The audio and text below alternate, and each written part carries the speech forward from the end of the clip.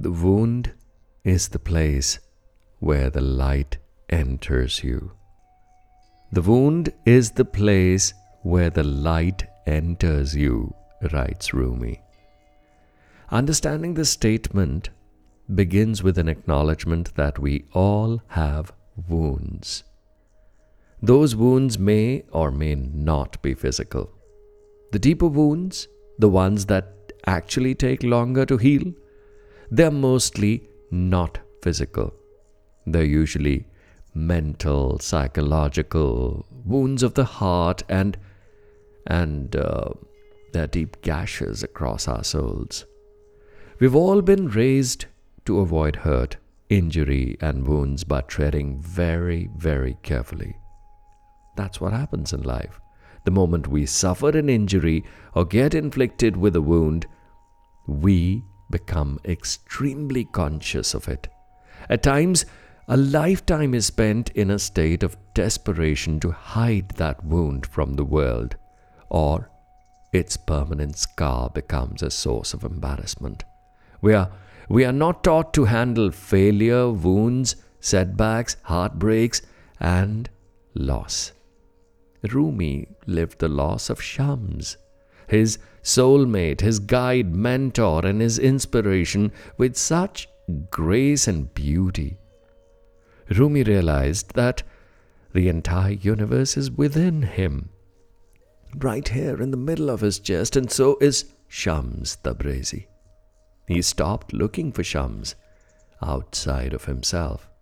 The wound of separation and grief opened a doorway in Rumi's heart, and when he says, "Light enters you in the place of the wound," he means it from first-hand experience. He lived it and wrote the most beautiful poetry in the most exalted state, celebrating love and oneness. It all erupted from that place of the wound. That's the epicenter of this earthquake. We all are traveling through life, aren't we, with numerous wounds and scars. We all have lost loved ones, lovers, parents, jobs, opportunities, confidence, faith, self-belief, money, reputation. Even our desire to carry on is sometimes lost. But the moment we hit that all-time low, rock bottom, we ought to remember Rumi and start looking at our wounds carefully. The deeper, the better. How often a loss leaves us wiser? Think about it. How often, when we are patient, tolerant, we are humbled. Because a wound takes away the fear of the wound and injury. As soon as we are set free of fear, love fills us. The void created by fear is always filled by love and overflowing love and hope, and of course it emanates and receives light. It becomes the doorway. This light of understanding, patience, endurance, courage, and hope. Allowing this light to touch others is to share your wisdom. It's to share your learning, your compassion, your experience. This light connects us to the world around us.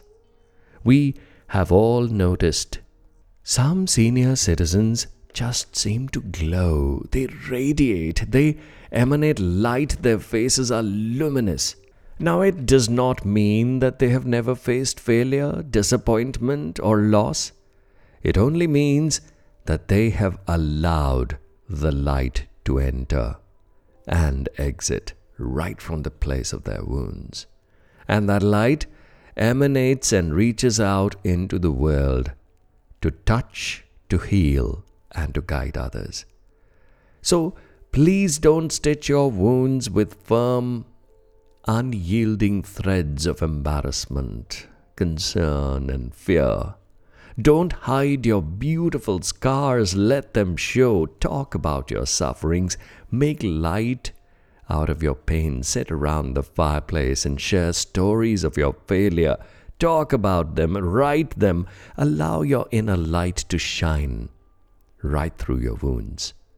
Every wound is a sun. Please remember, each wound on you is a beautiful, radiant sun, a brilliant source of wisdom and a guiding light for so many. Celebrate your failure. Celebrate your failure and your wounds, because that is where the light enters you and turns you into a being of light. Into a being of light. Thank you.